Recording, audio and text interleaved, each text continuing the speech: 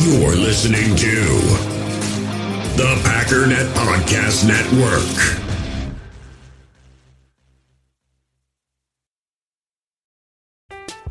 I'm Alex Rodriguez. And I'm Jason Kelly. From Bloomberg, this is The Deal. Each week, you'll hear us in conversation with business icons. This show will explore deal-making across sports, media, and entertainment. That is a harsh lesson in business. Sports is not as simple as bringing a bunch of big names together. I didn't want to do another stomp you out speech. It opened up so many more doors. The show is called The Deal. Listen to The Deal. Listen to The Deal on Spotify. You feel this nervousness on the phone there? Sir, I've been trying to make an urgent phone call up there. Well, I don't think it's something I want to do on an overseas phone. You gotta make some phone calls. Hang up the phone. Prank caller. Prank caller. Prank caller. Prank caller. Ladies and gentlemen, welcome to Packernet After Dark. I'm trying to be louder than the music, and it's not easy to do. It's very loud. Hi, how are you? Welcome to the show. My name's Ryan. I put on a show sometimes.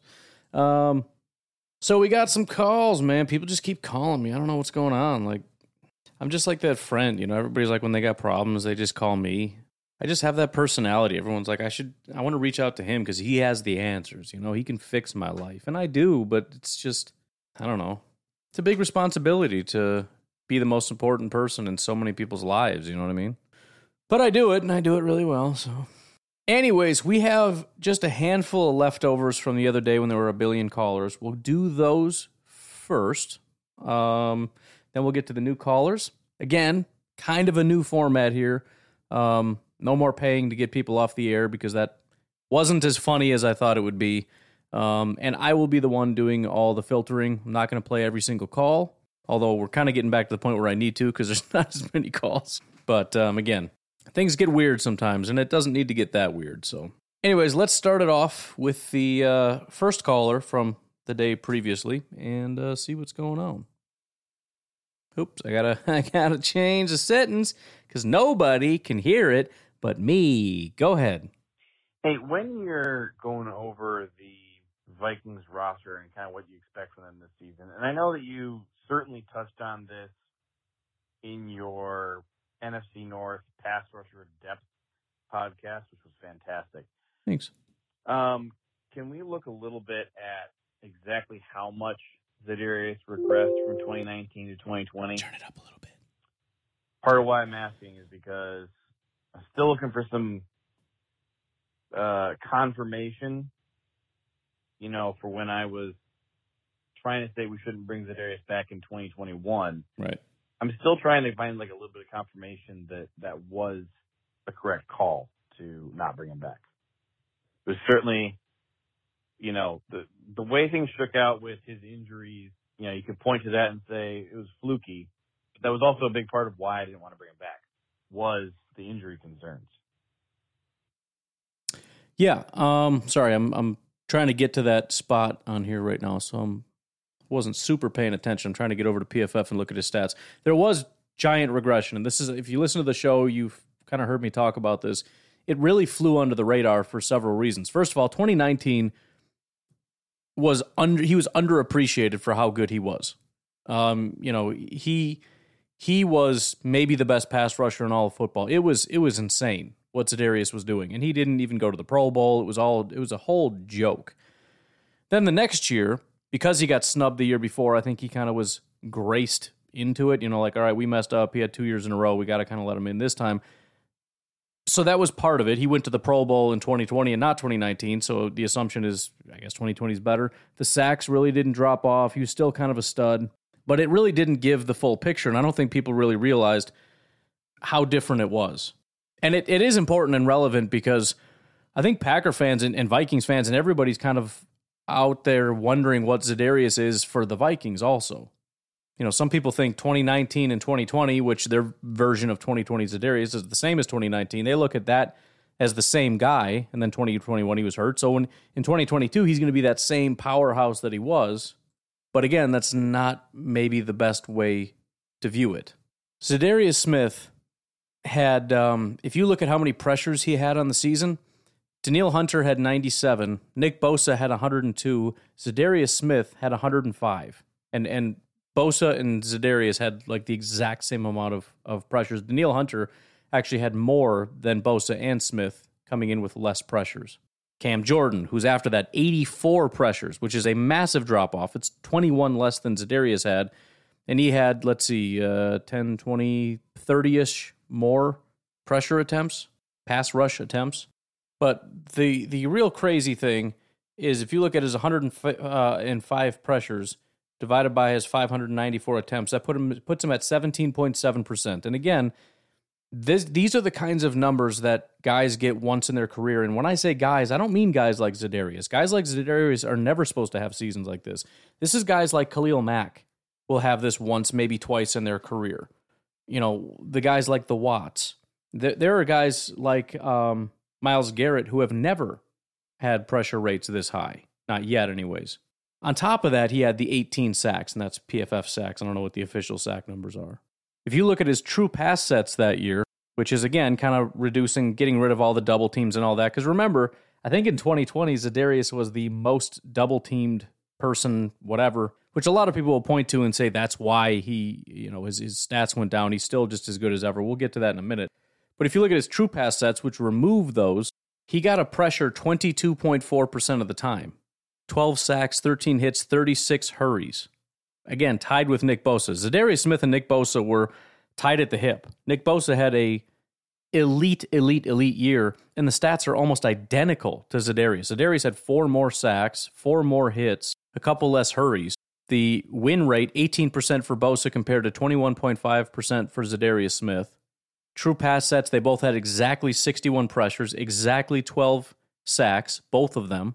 Bosa's win rate was slightly higher, 27.6 compared to 26.1. So the point is, Za'Darius was arguably the best pass rusher in football in 2019. So when I say he regressed, part of it is we overhyped him as it was, and part of it is we underhyped him in 2019. So, when you bring down the high and bring up the low, the two seasons look relatively close together. Really, what we need to do is have a higher view of 2019 and a lower view of 2020 to really see that's quite a drop-off. So let's look at 2020. Now, it's easy to find Za'Darius in 2019 because you just click to sort by total pressures and he's number 1 on the list. If you do that in 2020, he drops down to 11th, which doesn't sound that crazy aside from the fact that he has more attempts than just about everybody in front of him except Shaquille Barrett. Even more staggering, though, his pressure percentage was 9.6%. It was below 10%. Now, again, he was double-teamed a ton. So that accounts for a massive portion. I think it was he and J.J. Watt were the top 2 most double-teamed players on the defensive line or edge rushers or defensive tackle. I don't know.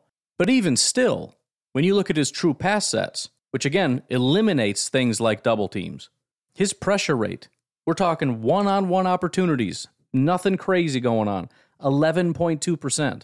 That's not even that good, just generally speaking. 11%.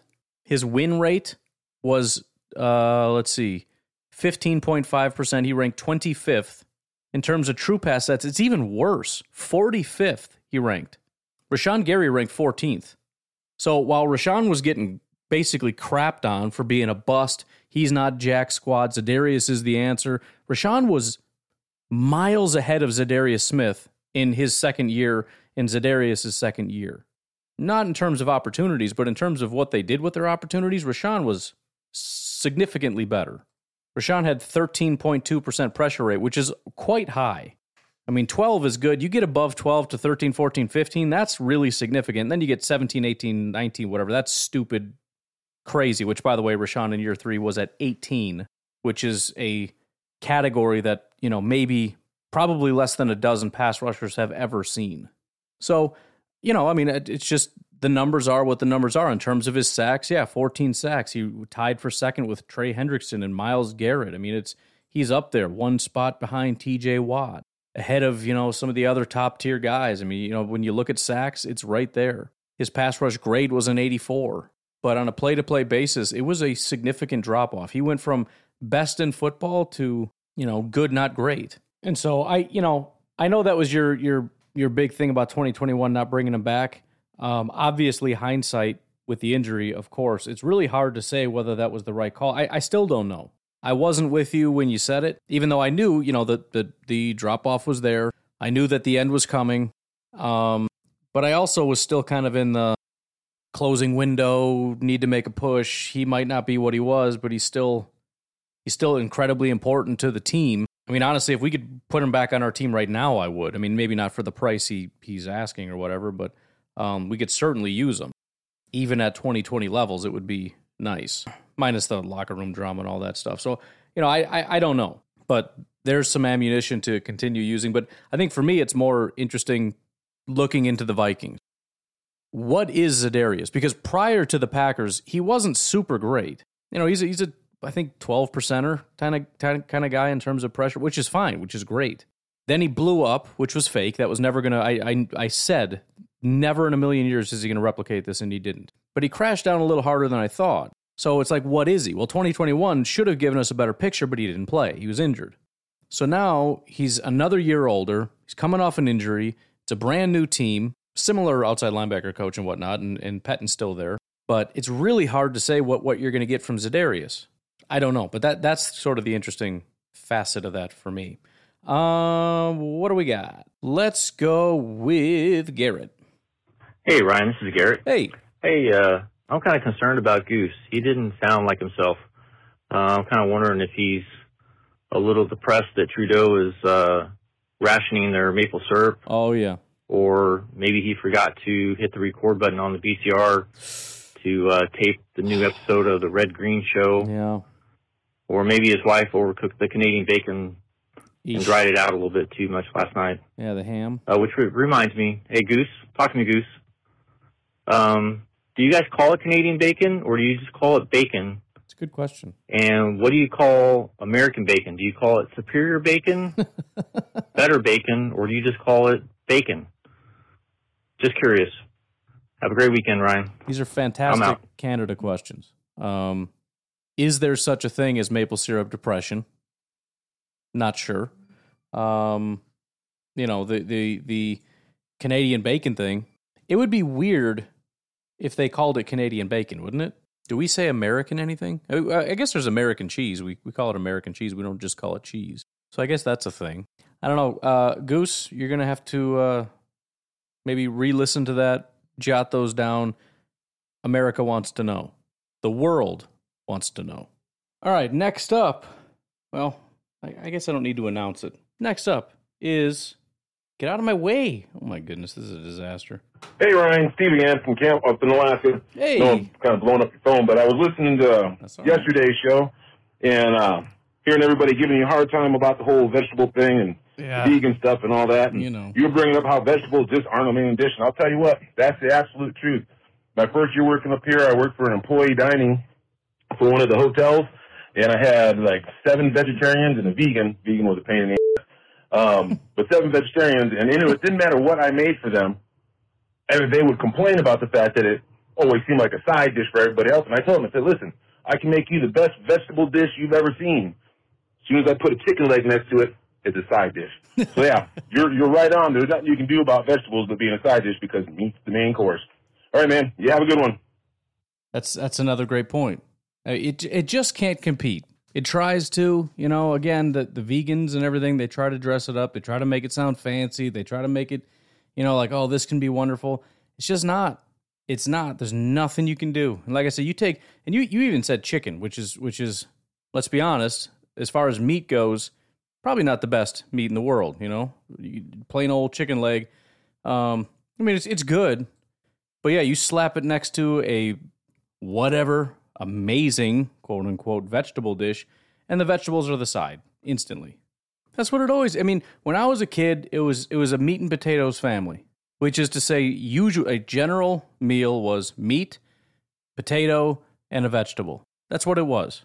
And the vegetable was the thing you had to just choke down because your parents made you do it, because it was good for you, and it's just part of having a well-rounded meal and all that stuff. So, yeah, I don't think it's really even...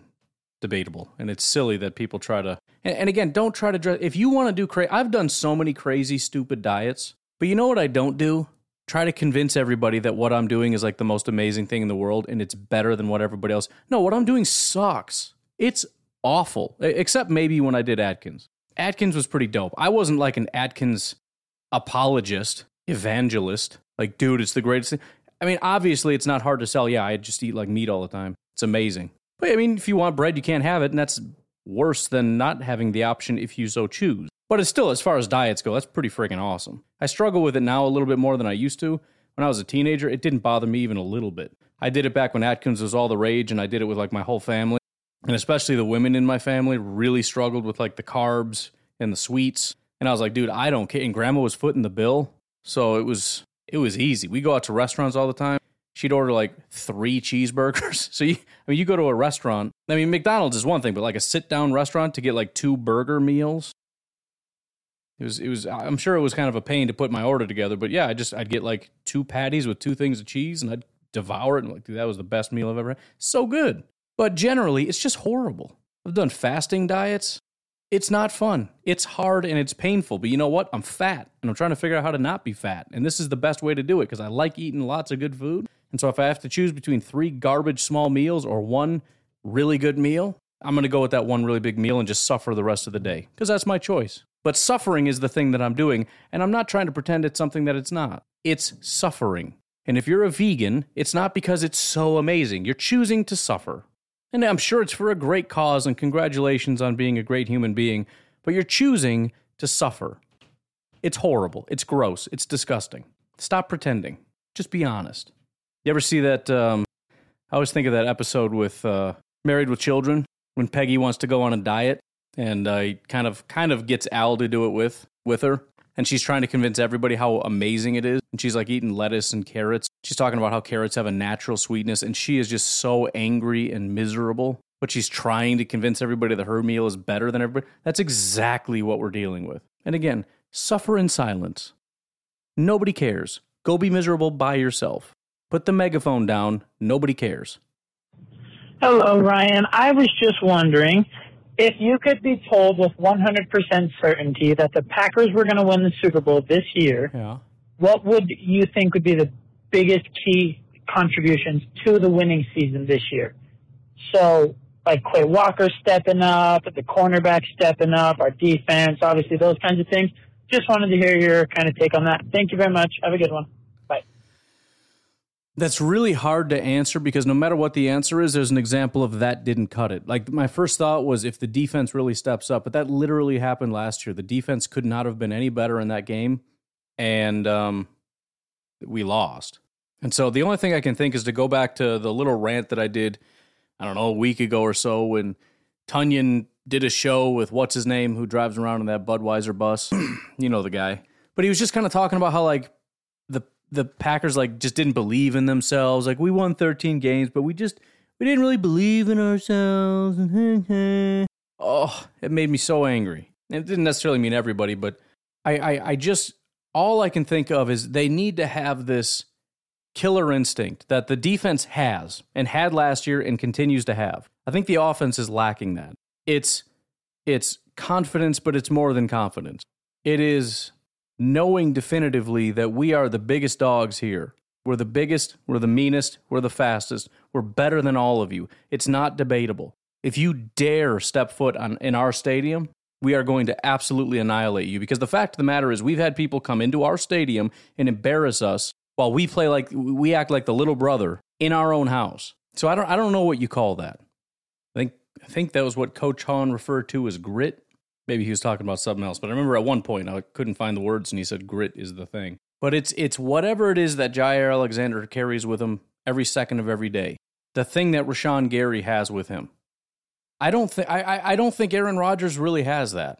Aaron Rodgers has a lot of things, but we don't have to pretend like he has every single amazing attribute that every human being could possibly have. He's not a flawless person. Let's just knock that off. Because I know how dare you? You're an idiot. How could you? Right, because Aaron Rodgers doesn't have a single flaw as a human. Give me a break. I don't think he has that. I think the offense has an identity issue in which when things start to go poorly, they just crumble.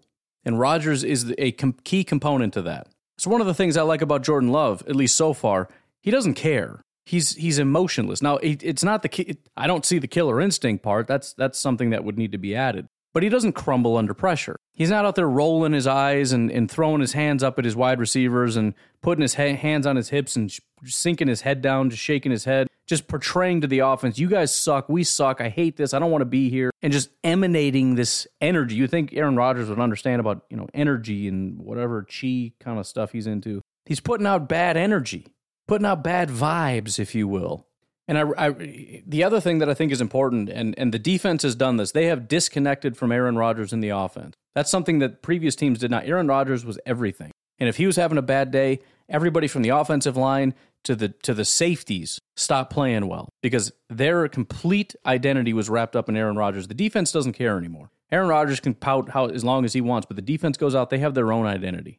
And they can continue to have that energy. That's how they play so well despite everything going so horribly last year in the playoffs.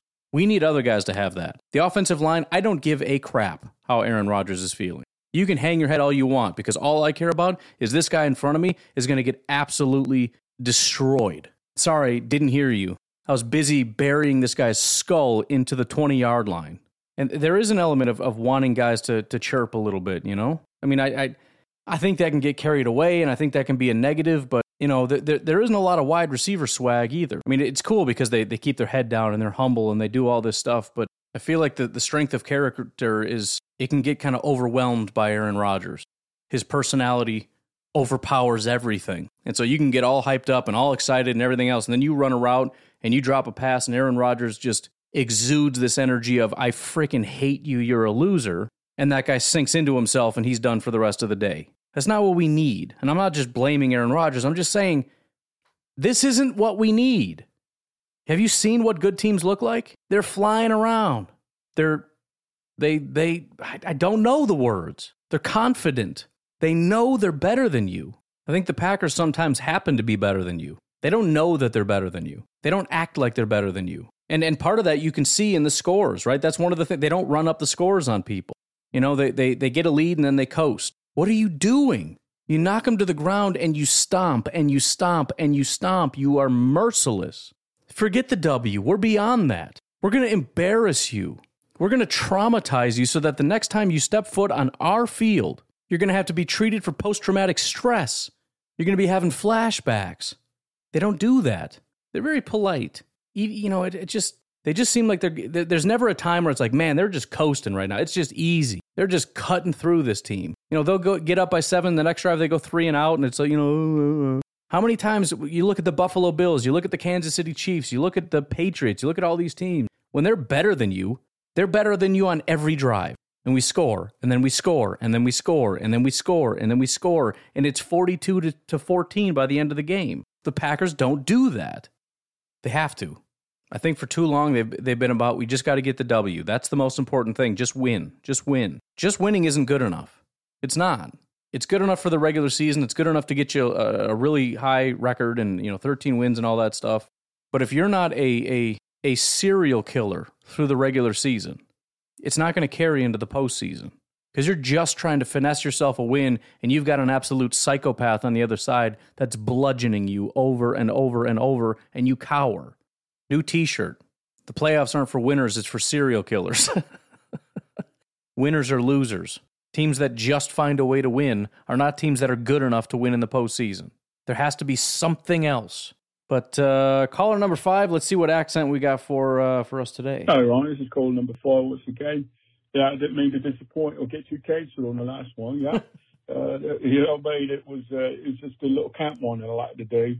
And then I wanted to, I can't do Jamaican or South African or even Australian.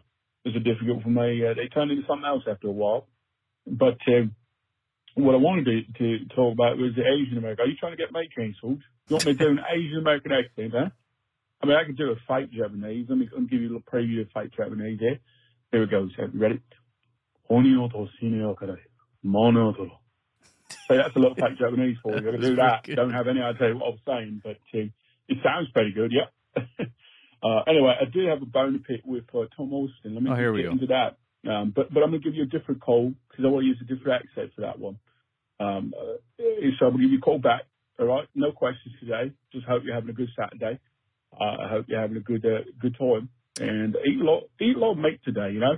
go have a steak or some ribs or something. Yeah. And, that's all I have for now. So I'm thinking that's Cockney, right? I know there's a lot of different dialects in England, but that's like the Londoner. What is it you think you're doing, brother? That whole thing, I think. You know what's actually funny? I was looking into the Cockney accent. There's several layers to it, and then there's this weird thing they do. They've got their own language, but it's like it's almost like a secret code. So just as an example, and I'm completely making this up, but this is how this whole thing works with the London dialect. There's a word that you want to say, and then you find a word that rhymes with it. So like for pies, you could say fries.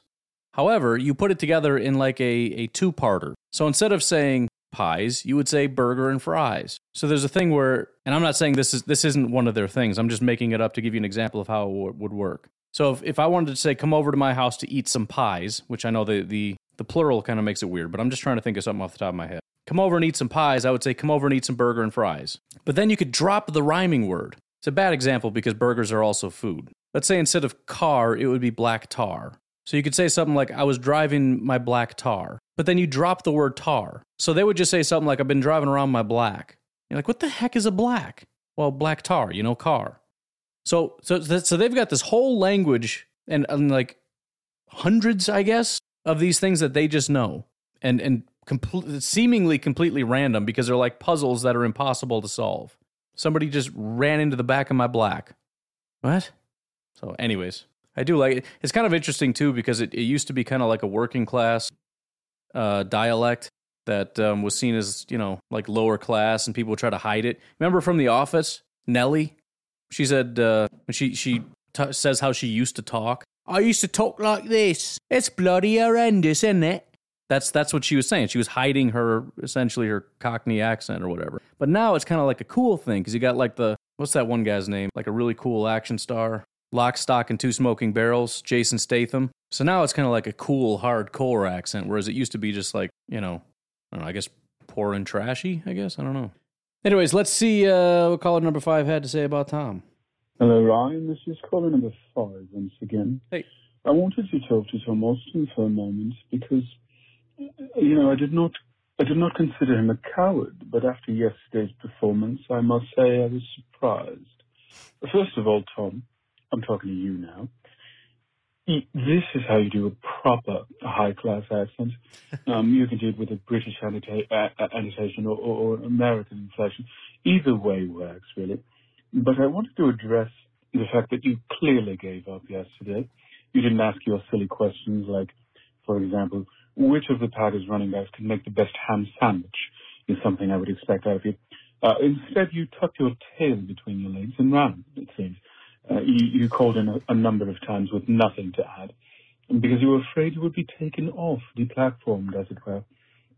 I don't like that. I think that you claim to own the podcast, you claim it's yours, so take ownership. As they say in the States, haters be damned. Anyway, that's all I wanted to say. I look forward to your response and your questions. Have a good one. Ryan, you take care as well, my friend. Toodaloo.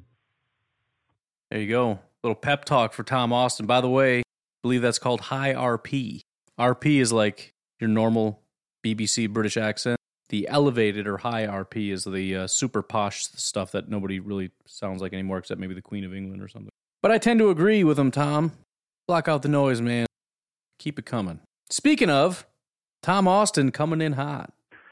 Hello, Ryan. This is Thomas Austin calling with a quirky question. A quirky question? It's more about historical... Oh, boy. I'm not even going to try to find a word for it. I'm going to rephrase it. Historical's good. When looking back through history, sure, which group on the field, which position group, is the least important? Like if your team has working on all cylinders everywhere else and it just falls to the wayside in this one area, which area is that? All right, bye. Okay, so I get to pick a team, and this team is like at least 8 out of 10 at every position, but one of them is going to be like a 2 out of 10, and I got to pick a position. I don't know if I'm allowed to do special teams, and I don't even know if I would pick special teams, to be honest, as much as everyone pretends like it's the dumbest thing and nobody cares. I don't know if I want a 2 out of 10 punter. I certainly don't want a 2 out of 10 kicker. I'm not dealing with that. Kickoffs, field goals, extra points, way too important. In returner, I can't do that, even though, if 2 out of 10, which it doesn't, meant just catch it and don't do anything, fine. I'm fine with that, but it doesn't. It means it bounces off your face and goes to the other team. Certainly can't be quarterback. I don't think I can do offensive line because that's a weakest link position. You've got one garbage player and your whole offensive line sucks. Running back is tempting. We've had bad running backs before. A guy that he doesn't really do anything. He gets 3 yards consistently. He can run until he gets to the first defender, until he gets to basically where the offensive line is and he goes down. It's not fun. It's not exciting, but it's still something. It still works. You can still pass the ball effectively. And again, we're assuming we have a great quarterback, great wide receivers, a great offensive line. Who cares? And I'm also thinking we're talking entire groups. We're not talking about, I'll take the wide receiver 3, and then we're talking wide receivers. I don't think we can do wide receivers. Definitely not defensive line, definitely not edge, definitely not corners. I don't think I want to do safety. I would consider linebacker, though. Again, it's a weakness. It's going to be a weakness, but you're telling me we got a really good pass rush. I mean, dominant, elite defensive front. Pick your favorite, Philadelphia Eagles back in the day. The Bears, what were some just scary defensive lines? 96 Packers, the Reggie. And we got completely locked down, shut down corners and some great safeties. So what? What is it we can't do? Having some trouble covering running backs out of the backfield, tight ends occasionally. I'm sure we'll figure it out. We're going to drop one of the linebackers and put in a third safety, which is a great 8 out of 10 safety. So I'm leaning toward running back. I mean, it's going to suck no matter what, but I think it's still a team you win a Super Bowl with, which makes me sad because we have very good running backs, and I take pride in that. But I think that's maybe the right answer. I'd be open to suggestion on that. All right, man. Random question just from fantasy football. Oh, no. The league I'm in is getting ready to start up in around Labor Day, blah, blah. All right. So if you had to keep one of 3 players, who would it be? Stephon Diggs, Matt Stafford, or Aaron Jones? Which one of the 3 would be your top pick for a team, fantasy or otherwise? All righty. Thank you. Go Pack, go. See, I'm the absolute wrong guy. And I've never done, I'm guessing this is like from a keeper thing. You can only keep one of these. I don't know the strategy behind that, so I'm not sure the best thing to do. I know generally with fantasy football, one of the problems is there's not enough premium running backs. And I'm sure if you were to ask a professional, they'd want to know how many people were in your league because that makes a difference if there's only a handful of guys, and there might be enough running backs to go around. I don't know. I don't see the benefit of keeping Matt Stafford. You can pick up a quarterback and probably be fine. Maybe I'm wrong. I don't know. The fantasy football value as opposed to quality of the quarterback are two different things. Stephon Diggs, I'm sure, is incredibly valuable. And obviously you're worried about Aaron Jones with the addition of, A.J. Dillon. But I think Aaron Jones' value probably even goes up with Devontae leaving. So, I mean, that's my automatic answer. But there's probably people out there going, no, in this situation, you do this strategy. I don't know. All I know is running backs are at a premium. Aaron Jones is one of the few top-tier running backs that you want to hang on to. And so that would probably be where I would go with that. But again, I really don't know how all that works. Why don't we take a break right here? Call into the show, 608-501-0718. Support the podcast, patreon.com/pack_daddy. We will take a break. We will be right back. We all have smartphones, and we all know they're pretty amazing, but they also can be amazingly distracting, especially when we're around other people. So US Cellular wants us to reset our relationship with our phones by putting down our phones for $5. That's right, a company that sells phones wants us to put down our phones. And to see what we find, learn more at uscellular.com/built for us. In the hobby, it's not easy being a fan of ripping packs or repacks. We get all hyped up thinking we're going to get some high-value Jordan Love card, but with zero transparency on available cards and hit rates, it's all just a shot in the dark. Until now, introducing slab packs from arenaclub.com, the only repack that provides real value, a complete view on all possible cards, and clear hit rates for each one. Now when I buy slab packs on Arena Club, it finally feels like I know what I'm getting. And honestly, the best thing for me and my son is the fact that we're kind of novices into this. When I walk into a card shop with my son, and a card says it costs $40, kind of just taking his word for it that that's a good value. So I appreciate the transparency on grading, as well as just getting excited about seeing what you could potentially get. Right now, you can get 10% off your first purchase by going to arenaclub.com/packdaddy. Wow, that's crazy offer. 10% off a $400 slab pack. That's $40 right there. Anyways, that's arenaclub.com/packdaddy for 10% off your first purchase. I'm Alex Rodriguez. And I'm Jason Kelly. From Bloomberg, this is The Deal. Each week, you'll hear us in conversation with business icons. This show will explore deal-making across sports, media, and entertainment.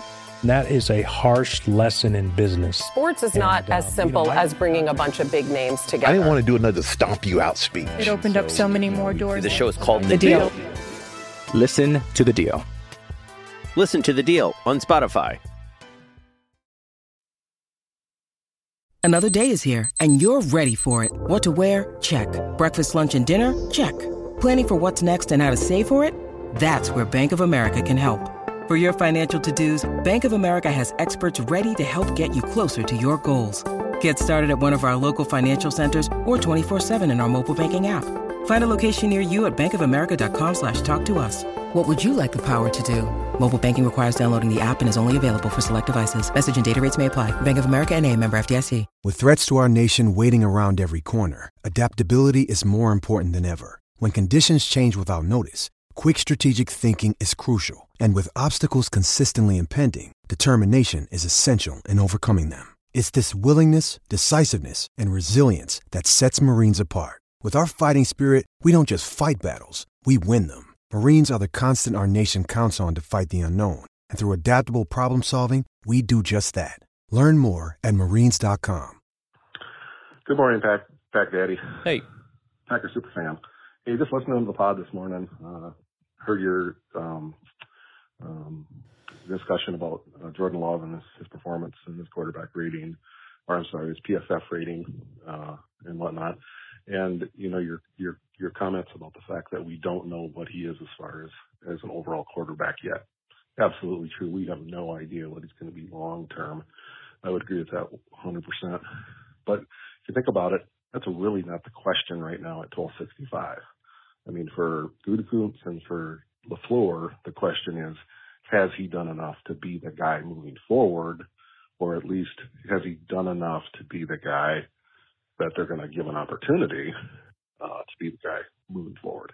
You know, obviously with his contract situation, they've got to make a decision this year at some point, if he is or he isn't. And I, for one, have seen enough. I think he absolutely is the next guy. I think he absolutely is the guy that deserves that opportunity to be the next guy. And, you know, if you just look at his PFF grades alone, these last two preseason games, you know, they got to be pretty happy up at 1265 what they're seeing from Jordan Love right now. And again, like I said, I think he's the guy that's going to get the opportunity. Is he going to be long-term great quarterback? You're absolutely right. We have no idea. But he certainly deserves that opportunity, I think, at this point. Obviously, this last preseason game will be key for him. If he can pull out another performance similar to what he did this last week against New Orleans, again, he just solidifies what I think. I think he absolutely deserves to be the next guy to get the opportunity. Love to hear your think. Thanks. Yeah, no, I think that is a good point in terms of the right question is, has he done enough? But I don't think there's been an answer. Here's what I think has happened. Prior to this preseason, we knew based on what he had shown, he is not the guy. Now, that's different than saying we know definitively he will never be the guy. What I'm saying is prior to this preseason, everything we've seen has told us he doesn't have what it takes to be a starting quarterback. He barely has what it takes to be a backup. He is just bad at football. With the caveat that maybe at some point he can grow and get better and everything else. Now what we have seen, despite all the haters and everything everybody wants to say, what we have seen from Jordan Love, especially this past week, is a guy capable of leading an offense. There's no remaining questions in terms of his ability. Every single thing you can go down the line and say, I want to see this, he's shown it. I can't think of one thing. I mean, the deep pass accuracy is out of control. He has thrown some beautiful deep passes. He has thrown to double-covered guys. He has made beautiful reads. The timing of his throws, the footwork. And then, of course, there's the end zone throw, which wasn't caught, but to scramble around. I mean, how many times have we seen Aaron Rodgers do that? And that's a highlight for decades. And we put the little caption in there, only Aaron Rodgers can make this throw, which isn't necessarily true, but it's to some degree true. And a couple of those Rodgers throws, it might be true, but 75%, that's not exactly true. But to scramble around and almost 3 times get sacked and to be able to get away from it. And to be honest, I'm looking at it going, you do one more spin move and we're going to lose 25 yards. You need to figure something out here. And for him to get away one more time, barely plant his feet, throw off his back foot across his body, and to get that ball perfect. And again, if you don't believe me, I'll show you. I took a picture and sent it to a Bears fan, and he wouldn't accept it because the one foot was off. If you back it up one frame, it's even more obvious. His 2 feet are down. His arms are both at 90-degree angles. He's barely angled out of bounds, and that ball is at his hands. It's not true that it was too far out. It's not even close to true. It could not have been any more perfectly placed. It's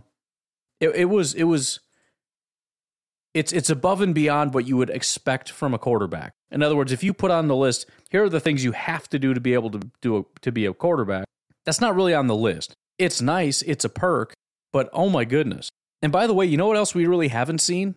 We haven't really seen the what the heck was that type throws. No more than you would see from Aaron Rodgers in a typical game. The one where you overthrow a guy by 10 yards and it goes right into the safety's arms and you go, yeah, this guy just does. He almost had me for a second there. I thought he was going to do something and then he didn't. Then he's back to the same old guy, the same old da-da-da-da-da-da. He's been steady Eddie down the field. And again, it's not perfect, but 0 quarterbacks in the history of football have ever been perfect. So we can't answer the question definitively, and Mike kind of talked about that a little bit. We don't know because you need to have enough time, and there hasn't been enough time. But he has shown enough to at least be given the opportunity to try. And if it blows up in our face and it doesn't work, oh well, I guess we're finding a new guy. And we draft a guy, and Jordan probably is going to end up competing, and he may win that job because whoever it is we draft, who's to say he's any good in year 1? Maybe Jordan gets a second crack. I don't know. But I do agree. We have This is a major transformation as far as I'm concerned with Jordan Love. Whereas, again, prior to the preseason, everything we saw said this guy will never. I mean, he's Brett Hundley. It's Brett Hundley 2.0. It might even be Kaiser. It might be Kaiser bad. There's glimmers, which is why it's probably closer to Brett Hundley. Brett Hundley made a couple good throws. A little bit of athleticism mixed in. You kind of like certain things with him, but it was never going to be a thing. Whether it was preseason, regular season, you watch the guy and you just go, there's something missing, man. It's just not there. That has changed 180 degrees, and it's true. It's just preseason. Well, that's all he has. He doesn't have more time than he has. We can't give him an entire NFL season worth of time before we determine what we have in him. And based on the opportunities that we've given him, and there's one more game coming up, and hopefully that's not a disaster. But if he's able to do it again, there's no question. He's the guy. Whenever the time comes, he's the guy. Not to say we know he's going to be elite, just to say he has done enough to earn the opportunity. That would be my stance on that. Hola, it's Thomas again. Hey, Couple Thomas. Questions. Number 1, who, in your eyes, are the most entertaining teams in the NFL today? A follow-up to that would be, what makes an entertaining team? Follow-up to that is, why is it better to be a little less entertaining in the NFL? I feel like you have a very specific answer to your own question, and I'm not sure what that is. The only thing I could think is sometimes drama is entertaining, OBJ was entertaining when he was a nut bar. Antonio Brown is entertaining. So it's nice to not have that. I'm trying to think what makes a team that is not the Packers entertaining, and it's really exciting football players. It's the exciting quarterbacks, whether that be Pat Mahomes or a guy like Lamar, who's not only got a cannon for an arm but can run. You know, those guys are fun to watch. More so than, you know, Matt Stafford, I guess. At least for me. I don't know. Maybe some people just like a guy that can. I'm sure, you know, former quarterbacks love watching the operation, you know. Peyton Manning wants to sit down and watch a guy go to work. Make that right read to get that 8-yard curl route just clean. I don't really, I mean, it could be a lot of different things. I mean, the Legion of Boom was entertaining. It sucked. I didn't like going against them, but it's cool to watch what feels like historic thing. And I guess a good question would be, what is the thing right now that's happening that feels historic? I don't know if there's a thing. We don't really have a Legion of Boom right now.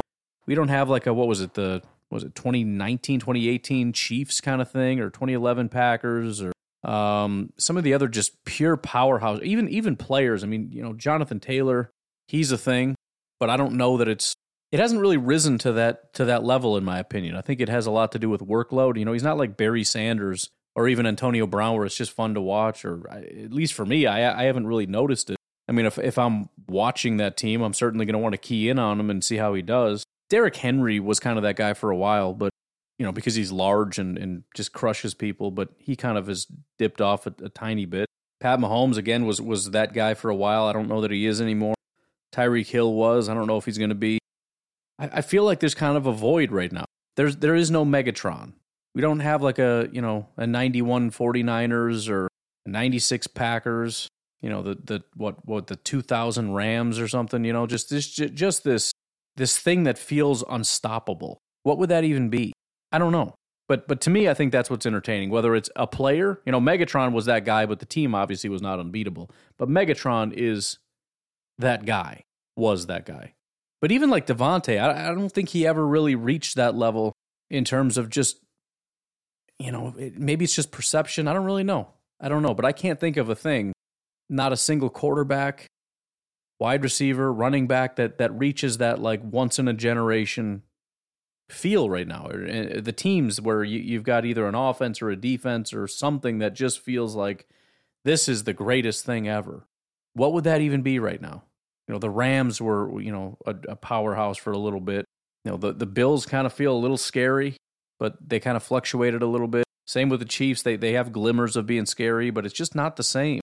But that would be generally my answer to the question, is that's what's entertaining. You kind of come to see the circus, the freaks, the when you're witnessing history. Otherwise, it's just a football game. And, you know, I'm not a Jaguars fan, so a mildly talented Jaguars player, I don't super care. There's talented people everywhere. Every team has talented players. Some teams have about a dozen of them. I don't care. You know, even guys like Justin Jefferson, who I think is really, really talented. So what? Even if he's the best wide receiver, he's the best wide receiver by such an unbelievably slim margin. It's not like Jerry Rice. So in that sense, why is it good to be less entertaining? I don't know that it is. Aside from the fact that the teams that usually have those studs kind of suck for some reason. It's better to have groups, you know. Hopefully the Packers can fill that void a little bit, especially with the defense. I don't know if it's going to be a thing, but maybe. Hopefully the Packers are entertaining this year. Let's say that.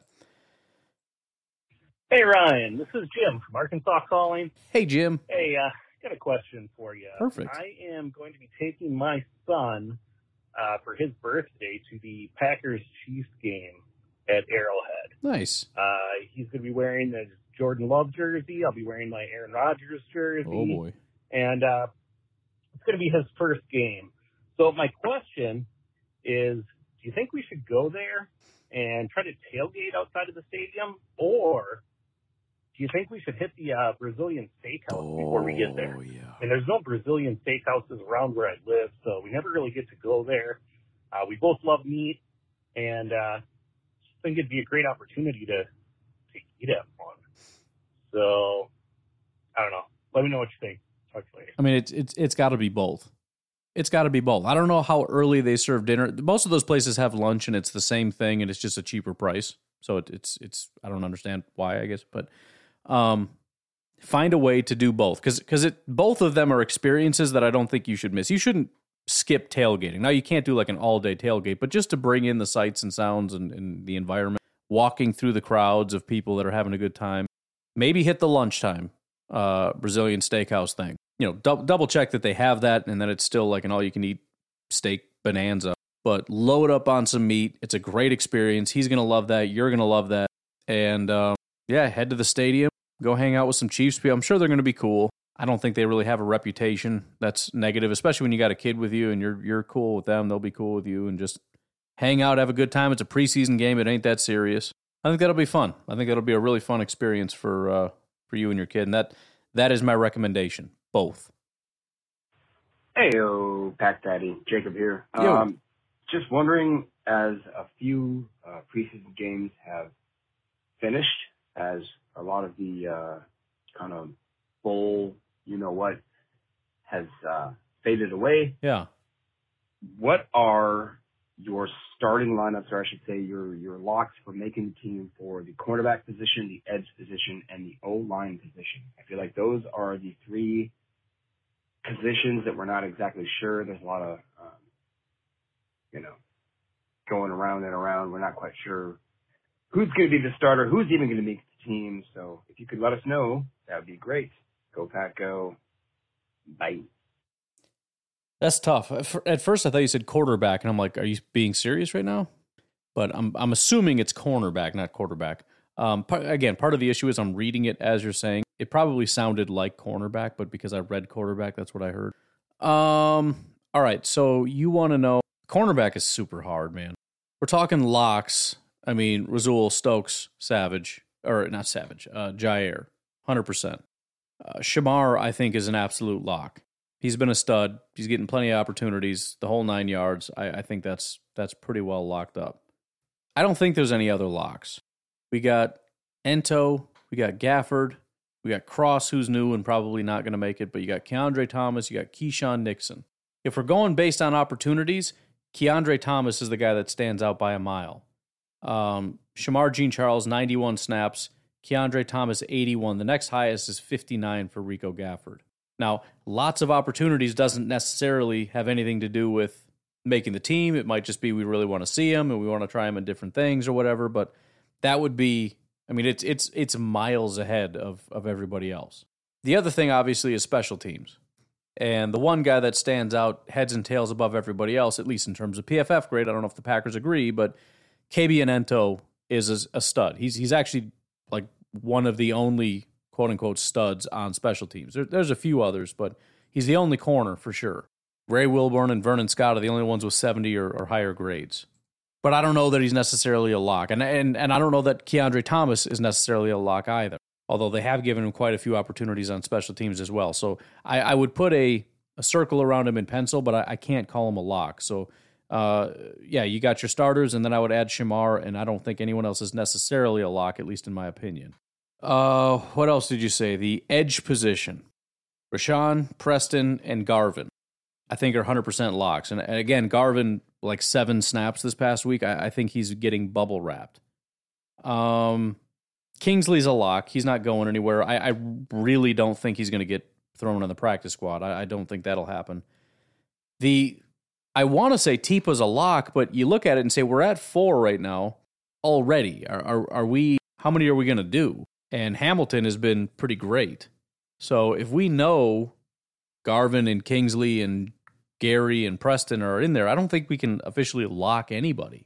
We can't know they're going to carry 6. That's obviously not a thing we can know.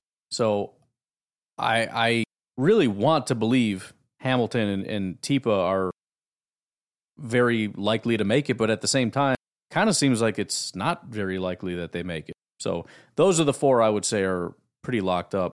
And then I think your last one was offensive line. I mean, you got the obvious Bakhtiari, Runyon, Myers, Royce, Elton Jenkins, Zach Tom, Jake Hansen is a lock. He's our Lucas Patrick this year. He's our backup guard, backup center. Yash. And I think that's it for locks. I think the other guy that likely makes it is Cole Van Lanen. Sean Ryan, I don't think does.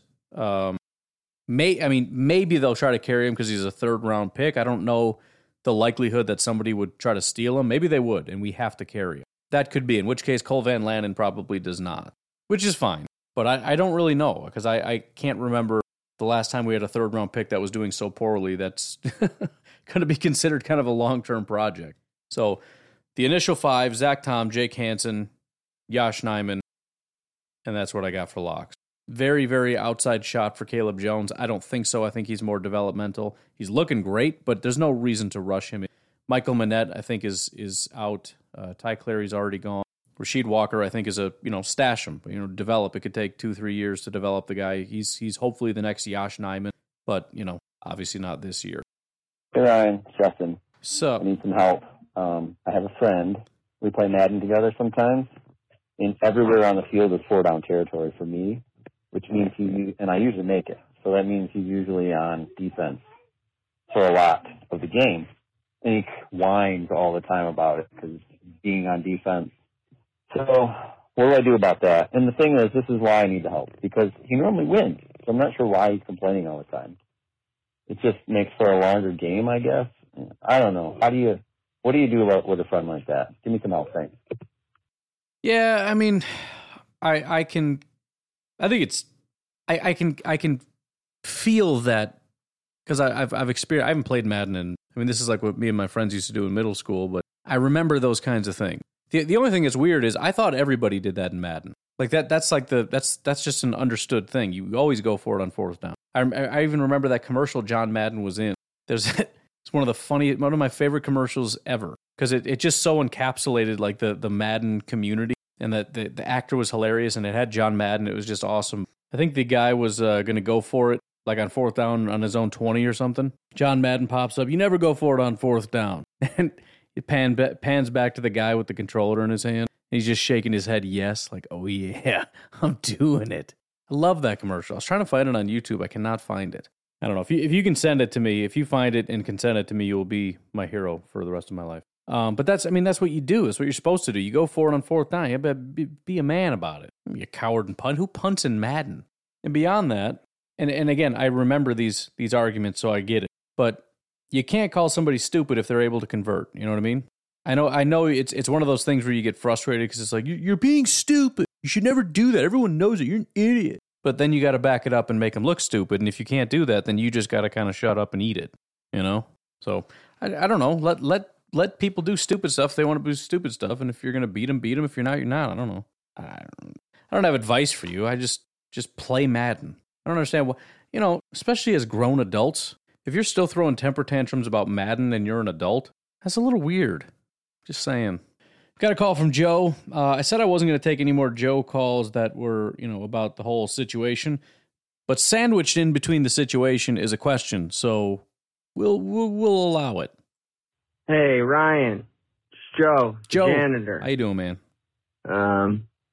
So I did go home and tell my wife that I lost my job on Friday. Good man. I told her on Friday that I lost my job. It didn't go over too well. Yep. The last couple nights I slept on my cot in my garage, and I just got my cell phone back now. So needless to say, I missed the preseason game. So how did it go? ? Did Romeo Doubs do well? ?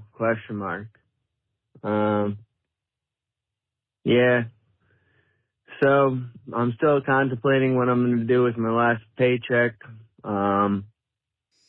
Anyway, thanks. Shalom. Shalom. All right. So, again, sorry about all this. It sucks, but you did the right thing. You told her. You ripped the Band-Aid off. Good man. The worst part is over. As far as what to do with your last paycheck, I would hang on to that for dear life. If what you mean by I don't know what to do with it is, should I buy a jersey or go out to eat? No. That goes in the bank, and it's going to help pay bills because, it's going to be a struggle until you find a job. So pretty simple answer to that. You throw it in the bank, and you leave it there, and you don't touch it. How did the game go? It went very well. The defense didn't look as amazing as I hoped, but they did a great job of doing what you need to do, which is don't let them score points, and don't let them score more points in your offense, and they did that. The offense looked incredible. Jordan Love had his best day for sure. He was lighting it up, making beautiful throws. Got a little dicey. They let him play 3 quarters. Third quarter got a little dicey because there was a torrential downpour, so it kind of got rough. But Romeo Doubs was fine, but still drop issues. You know, I mean, it's the same thing. You watch him and you go, this guy's amazing, and then you see the drop, and it's like, yeah, but then there's that, and that sucks. So that would be the quick summary. And I don't want to spend a lot of time discussing it because I'm pretty sure everyone else listening has probably already seen the game. But see if you can find it. Go back and find it. It's a good game. You'll enjoy it. Hey, Ryan Clayton here. Just wanted to give you a call real quick, man. I had a question. Obviously, Bakhtiari coming off the pup. Things shift around now. I know it's funny, I called last week and we were talking about Zach Tom and what the final offensive line product might look like. Well, now that Bakhtiari's off the pup, let's assume that he's good to go week 1. You may have already fielded a call for this. I don't know, but just wanted to get your take, man. Who do you think your top 9 would be, seeing that the Packers carried 9.2 offensive linemen the majority of the year last year? I've got Bakhtiari, Najman, Runyon, Ryan, Myers, Newman, Hanson, Jenkins, and Tom. Obviously, that puts Cole Van Lennon out, but like Jacob pointed out on our podcast this week, Cole Van Lennon had a really good pass grade, if I remember correctly, and Rasheed Walker is sunk to the bottom for me now. So, the other one, Caleb Jones, man, it's going to be tough. Do we carry 10? I guess that's the question. Do we carry 10, or do we stick with 9?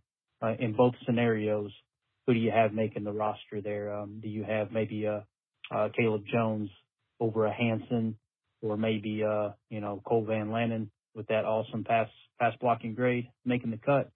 And also, man, Sean Ryan, dude, I know he's a high enough pick that there's no way you're gonna try to sneak him onto the practice squad, right? Yeah, a lot of things there. I apologize, but just wanted to get your take on the offensive line now that Bakhtiari is off pup. Appreciate your time, man. Go Pack, go. It's funny because that's literally what we just got done talking about. I'm trying to go back and see what you said. It sounds like you have the same setup that I have. You said Bakhtiari, Neidman, Runyon, Ryan, Myers, Newman. So that's the starting 5 plus Yash. And then Hanson, Jenkins, Tom. No, Jenkins is part of the starting 5. Who else? Oh, Ryan. Okay. Yeah, I mean, so like I said, you got your starting 5. You got Bakhtiari, John Runyon, Josh Myers, Royce Newman, Elton Jenkins. Presumably that's going to be the starting 5. Who knows? Either way, those 5 guys are locked in. I believe Zach Tom will also be there because, again, you're not going to try to sneak him on, especially as well as he's been playing. Jake Hansen, I said, is a lock. Yash is a lock. And, I think you're probably right about Sean Ryan. I don't know that there are a lot of options. Unless it's just going so poorly, you're like, well, we're going to risk it. I don't know. If somebody steals him, they steal him. Oh, well, but I doubt it. So, yeah, you're probably right. Again, I'm trying to think of some precedent for that. And, again, if you take him in the 3rd round, there's a lot of teams that really like the guy and would love to take a look at him. And maybe other teams that they think would be a better fit and he can come in and maybe be a solid contributor right away. You probably just don't want to risk it. So you're going to have to do that. So, yeah, I think that's it. I think that's 9. And so you've got 2 interior guys. You got a guard, you've got a guard/center, and you got 2 tackles. So you're very well covered there. On top of having Elton Jenkins that can play all 5 positions, Royce that's a guard/tackle. Zach Tom is probably a guard/tackle, although they clearly like him at tackle. So lots of flexibility there. We've got 3 more callers, but I think it's time to get going. It's almost 11 o'clock. I need to get going to bed. Sorry for getting this out so late, but I don't know, man. We had my son's birthday party, and then I had to get the other podcast for tomorrow, and I got to get this one. So it's going to be kind of miserable for me, but you're welcome. Anyways, you guys have yourselves a great night. I will talk to you tomorrow. Have a good one. Bye-bye.